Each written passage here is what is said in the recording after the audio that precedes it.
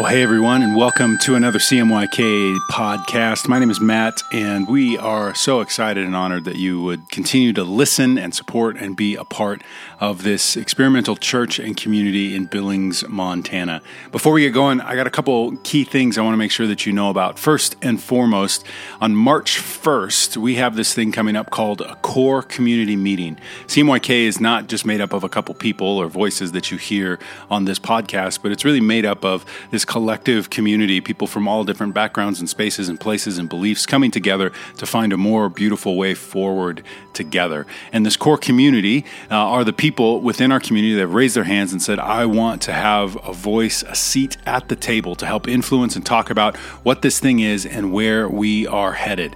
And so this core community meeting on March 1st is an opportunity to get that community, the core community, together to talk about some of these key things for us. And so that's coming up, and we hope that you would be a part of that. Our hope is to see more and more people, more and more variety and diversity at the table to help us create this beautiful thing in Billings. So it's at 1:30 p.m. That's a Sunday afternoon on March 1st. It's going to be at Craft Local, where we're currently meeting, and I hope that you get that on your calendar because it's going to be a great time. It's been beautiful every time we've done it, and I really, really hope that you can make it. The second thing I want to mention is that we've got a little bit of a different schedule in the coming weeks for us for our Sunday gatherings.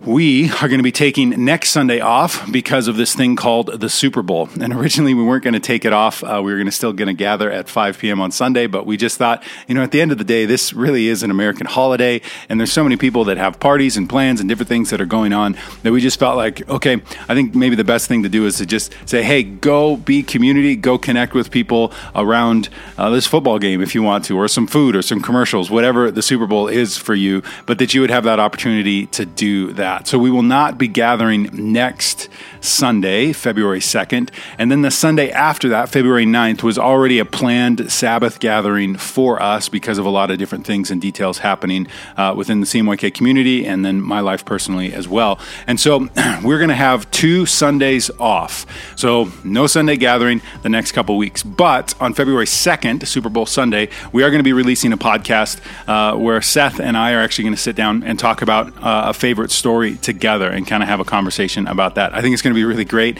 and unique and fun. And so make sure to tune in to that podcast. It'll be released next week after we record it.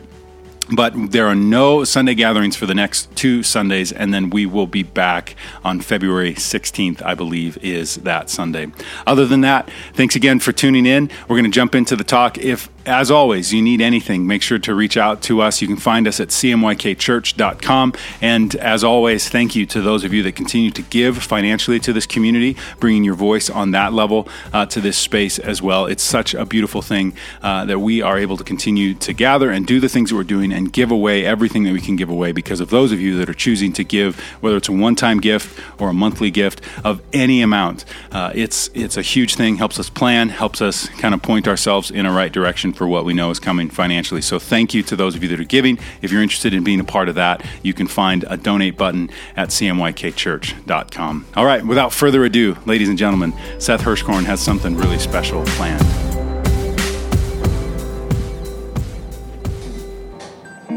It's lovely. So we've been doing this series called Stories.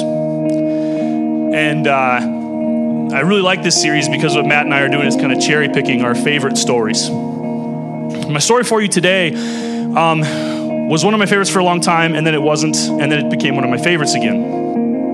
And I've always wondered what makes a story so good. Like, why do certain stories tug at us? And why do certain stories bring things out of us? Alan and I talk about this all the time, that everybody has a story and they all matter, but for some reason, the best stories always rise to the top and they stick around. John Steinbeck once said in his book, East of Eden, he said this. He said, if a story is not about the hearer, he will not listen. And here I make a rule. A great and interesting story is about everyone, or it will not last. The strange and foreign is not interesting, only the deeply personal and familiar. And so there's a reason that stories like the ones in the Bible, or the Epic of Gilgamesh, or the Iliad, or the Odyssey, or the Bhagavad Gita, these stories last because they're about us. These stories carry on through time because they're about us, and this is who we are. And so tonight, I'm going to tell you a story about us. That this is our story. It starts with this group of people called the Israelites being released from captivity in Egypt. That there's a God who shows up for them, and they are released from Egypt, and they're wandering through the desert, and God is just providing one thing after another for them. First, it was freedom from slavery. Then at times it's food. Other times it's protection. Other times it's leadership through people like Moses. But there's this thing happening for them where life is good. Life is changing. It's trending up and to the right. Everything feels right in the world because they're headed towards something. And I read this story and I love this feeling because I've been there before.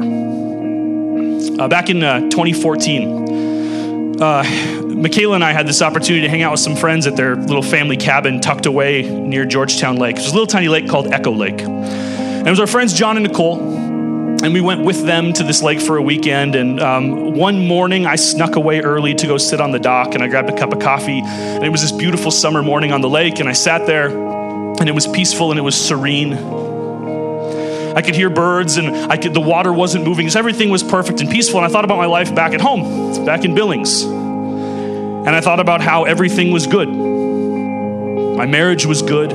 My friendships were great. I loved my job. The bills were paid. The heat was on. Everything was good. And I just remember this moment of intense serenity and goodness. And part of me wonders if the Israelites, after they leave Egypt and there's this God who continues to show up and provide for them, I wonder if they have that same feeling. The universe, they say, is made up of vibrations.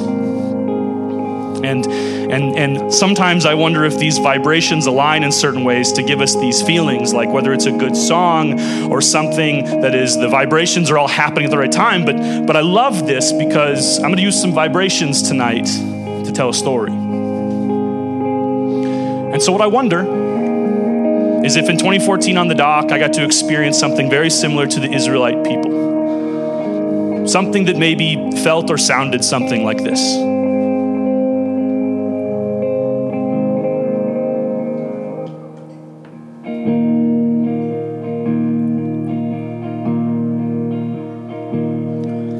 And be thou my vision, O Lord of my heart, and not be all else to me save that thou art. And thou my best thought by day or by night, waking or sleeping, thy presence my light. See, there's these times and these feelings when everything's firing on all cylinders, things are good. And the Israelite people in the Old Testament have this weird ebb and flow through this goodness. And we do too in life. That there's these moments where everything seems to be put together and we have the right words for the right song and we feel it and we agree with it. And I love this. I love that we get to experience it. But as we've talked about good stories before, especially my time with Alan, every good story requires some conflict, or else it probably wouldn't be a very good story. And so there are times in our lives when the story begins to shift and change. That the sound of the story or the sound of the song starts to take on a different tone. Things begin to happen that are out of our control. And so the main part of this story tonight is about a guy named Moses, where there were things out of his control that happened and he had to re-examine life and look at it in the midst of the story changing. And the story starts in Exodus 32. When the people saw that Moses delayed to come down from the mountain, the people gathered themselves together to Aaron and said to him, "Up, make us gods who shall go before us. As for this Moses, the man who brought us up out of the land of Egypt, we do not know what has become of him." So Aaron said to them, "Take off the rings of gold that are in the ears of your wives, your sons, and your daughters, and bring them to me." So all the people took off the rings of gold that were in their ears and brought them to Aaron.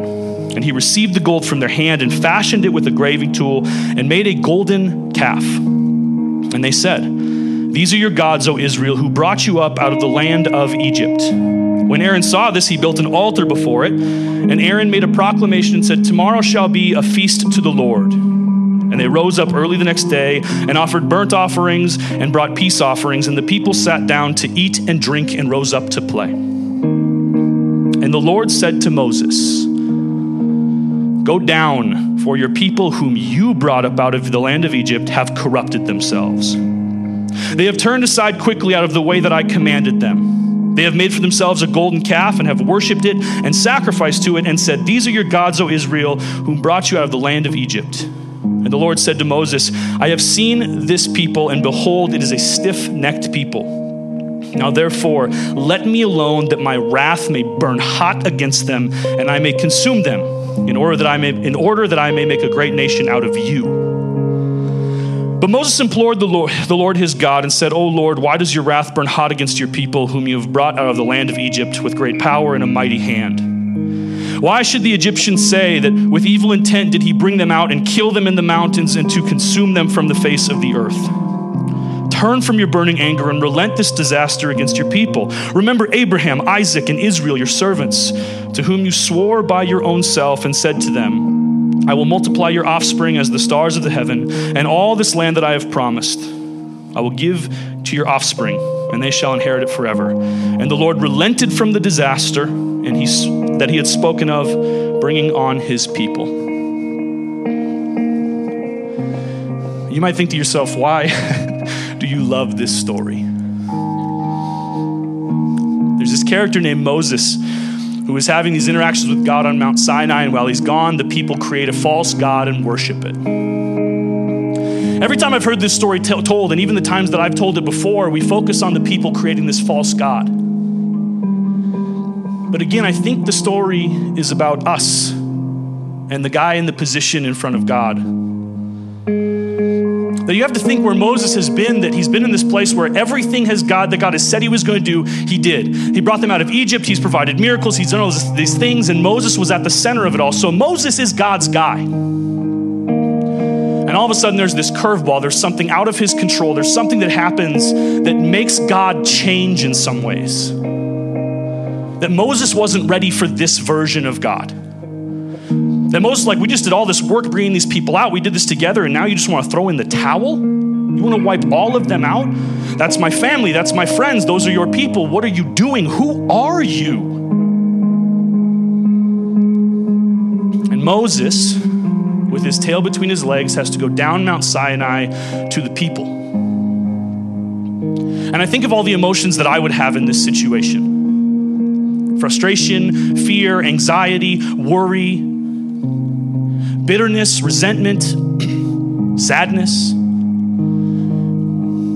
And Moses has to trek down this mountain to a group of people and figure this out.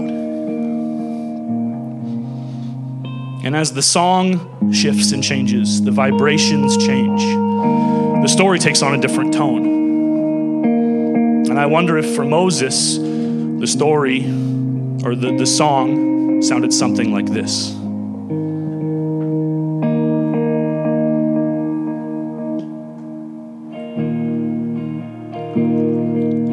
And be thou my wisdom, and thou my true word, and I ever with thee, and thou with me, Lord. And thou my great Father, and I thy true Son, and thou in me dwelling, and I with thee one.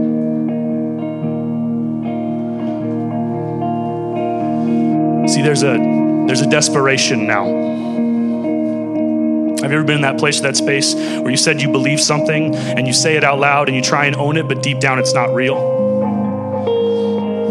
Where all you can communicate is a lie, but you have to put on a good face. And part of me just wonders if Moses has to trek back down this mountain with that in mind. This desperation. That things are changing, the rug's been pulled out, and all of a sudden the God he thought he once knew might be changing also, and he maybe doesn't know what to do.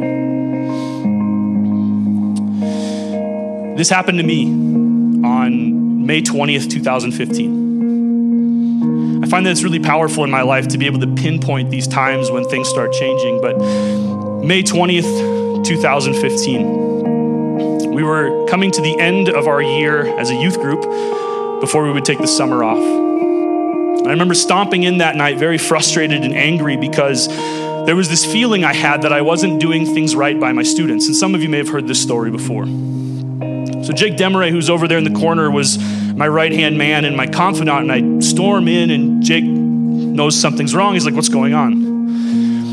And I said, Jake, I can't do this anymore. And he's like, what are you talking about? You can't do what? Be a pastor? Like, what are you talking about? And I said, I feel like we're just assuming all the things that our students need. That we're just assuming all their spiritual needs, and I can't do this anymore because this is not fair to them.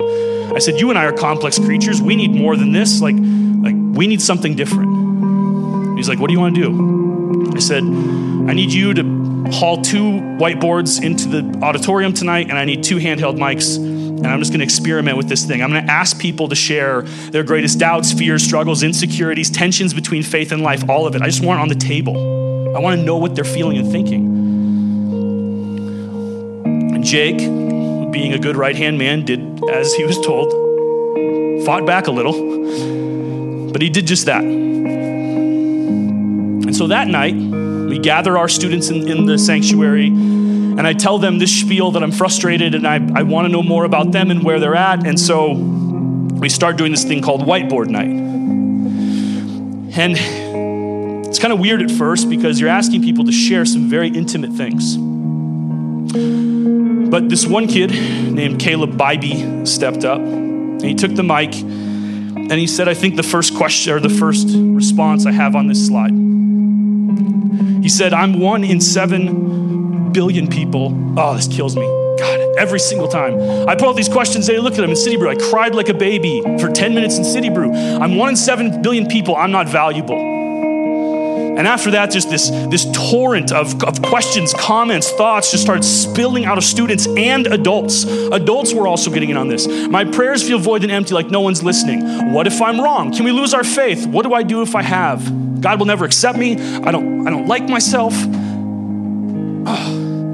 Will God forgive me because I forgot him? I'm angry at myself because I can't overcome sin. That was a leader. Can I get the next set, Matt? Oh, thanks. I'm scared to let people in. I'm afraid of rejection. That was another leader. God doesn't care about me. How do I prove myself to God? Giving up is the only option. I don't believe that love is real. But if it is, and I kill myself, will God love me? What if you can't forgive someone for something? I'm afraid of never being loved, never falling in love. And slowly, we're writing these on the whiteboards. I remember just slowly, like this God I once believed in started getting so small. Because all I could think about, all I could do was go, God's not big enough for this. God can't be big enough for this. Shouldn't we be handling this? Shouldn't he be handling this? And then after an hour and a half of this, we get to the end, and there's this one last statement that destroyed me. Much like I think Moses was destroyed by God, where he was like, let's start over, let's clear the slate. And Moses is like, what are you doing and who are you? And this was the question. I can't read it out loud. I'm just going to have you read it. Her name is Cynthia. And at the time, she was dating another girl in our youth group. And we were like, you can be here. You can exist here. And she asked this question. And my God changed. God changed, and I didn't know what to do. It was that moment that God changed. And for the next year, I had to sing this desperate song of lies that, yeah, God is good, he's so great. When the whole time, God just kept shrinking and shrinking and shrinking. And that night, I dismissed our students. I said, you can go to your small groups, you can go home. It was a long night. And I remember just sitting in our sanctuary area, just weeping. Because there's this big, mighty, powerful God that we've built for these students, and yet he still hates you. And I wonder if Moses had to build this big, mighty, and powerful God for these people only to realize he still hates them. And I wonder if for how many of you, you've had the moment where you've had to interact with God and you realize that the God you believe in is not big enough. That he or it is something other than what you thought. So Moses has to trek back down the mountain with what I only assume these feelings about God that are crumbling. And I could be wrong. But when I read this story, this is what I feel. So Moses has to go down and do some pretty atrocious stuff to the camp. He goes down to the camp, he gathers up some people, they slaughter people who did this. 3,000 people, they just kill them. And it seems like it's begrudgingly because he goes down and says, well, this is what God commanded and we have to do it. And you have to think these are people that he's put work and time and energy into only to have them killed. And I just don't know how. So from 2015 to 2016, I stayed a pastor, and the song was desperate. It was feeble, it was weak, it was trembling, and it continued to grow desperate every day. And this God that I thought I once knew was changing rapidly, and I didn't want to follow that God anymore. It's like I was friends with someone for 20 years, and then one day they were just different. And so what I had to do is I had to leave. I had to trek down the mountain and go take care of business. And I left my faith behind. I went down the mountain to stay in the valley for a while and just feel it out. And God started to become this thing that I didn't want in my life, but it also became this mystery. Because if there was a God that was going to send a girl to hell because she was gay, I wanted a bigger God. I wanted one that wasn't going to send her to hell because she was gay. And so there's this weird point for all of us then, where sometimes we just have to sit in the fact that there's this mysterious potential thing called God and we don't know what to do about it.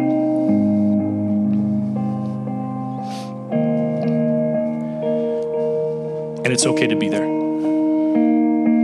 I've had conversations with a lot of you about this idea of God being torn apart. Deconstructed is the word that we use. And I wonder if that's what Moses experienced on that mountain, the deconstruction of God. That God changed, and therefore maybe his response to God had to also. But a good story has a conflict, and I think a good story bounces back from that conflict too.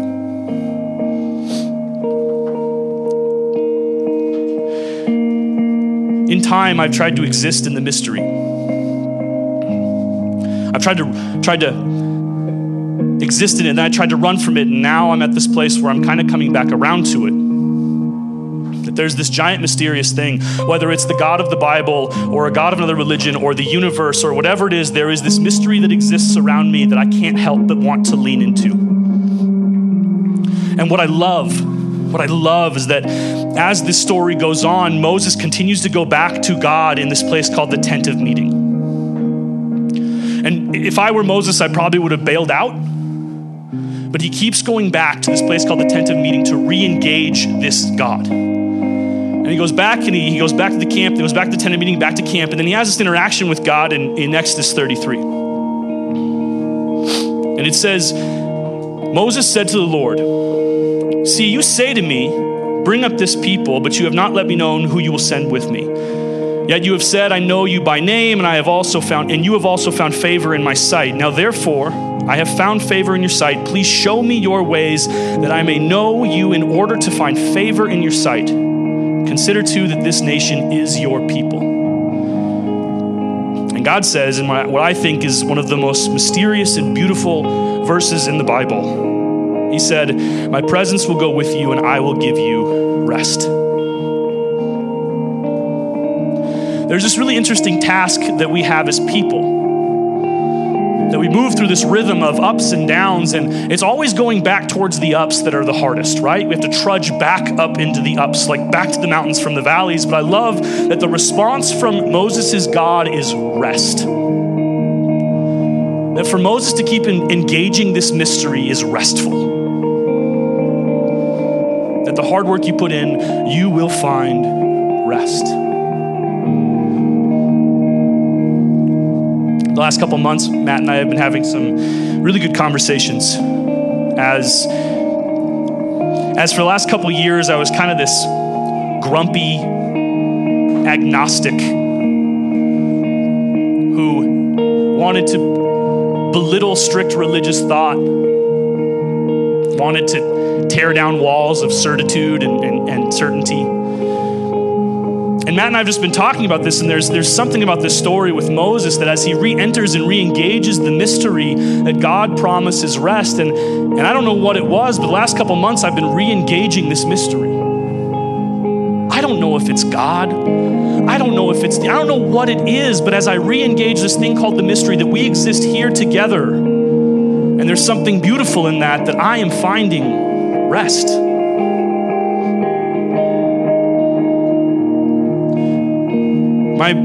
My ex-wife's dad's about to die, and yet I'm finding rest. Her and I just filed our paperwork on Friday, and I feel restful and content. My job is a hot mess right now because of the people I work with, and I feel rest because in all of it, I just look at it and go, this is one giant mystery, and if I'm being honest, I like being a part of it. That I had to very honestly leave it, and I have to very honestly re-engage it. And as I re-engage the mystery, I ask this question. Are you being honest in the mystery? Because the more honest I am with it, the more rest I'm finding. That whatever God is, I don't feel like I need an answer, but I feel like it's okay. I feel like as I re-engage the mystery of all of this, and I'm honest about it, I'm rested. So Moses engages God in the tent of meeting, doesn't hit the complete reset button, puts some new things in place, gives them new commandments, and they go back on their way. God helps out Moses once again. He gives him help. He gives him commandments, gives him all these things for Moses to do, and things start to go well for them again as Moses engages the mystery. And I think for us, there's an honest piece of this that we have permission to engage the mystery however we want. But if we're being honest in it, I think there's rest. And it seems like to me that the song then takes on another tone. It shifts again. And I think that sounds something like this. And if you so desire, please sing along as we're all in the mystery here together.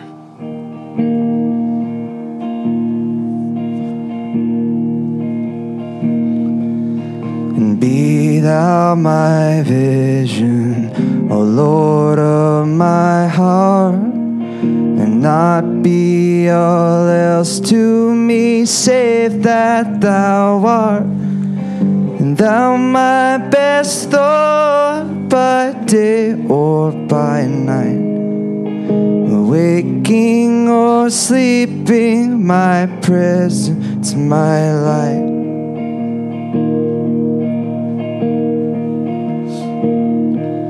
And be thou my wisdom, and thou my true word, and I ever with thee, and thou with me, Lord. Thou my great Father, and I thy true Son. Thou in me dwelling, and I with thee one.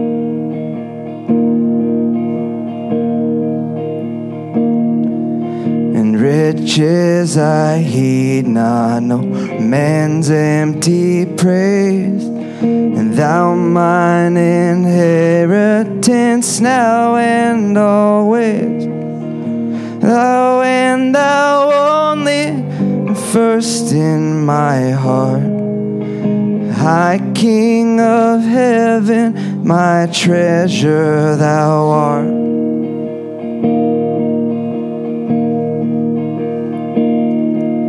And High King of heaven, my victory won. And may I reach heaven's joys, bright heaven's sun. Heart of my own heart, whatever befall, still be my vision, O ruler of all.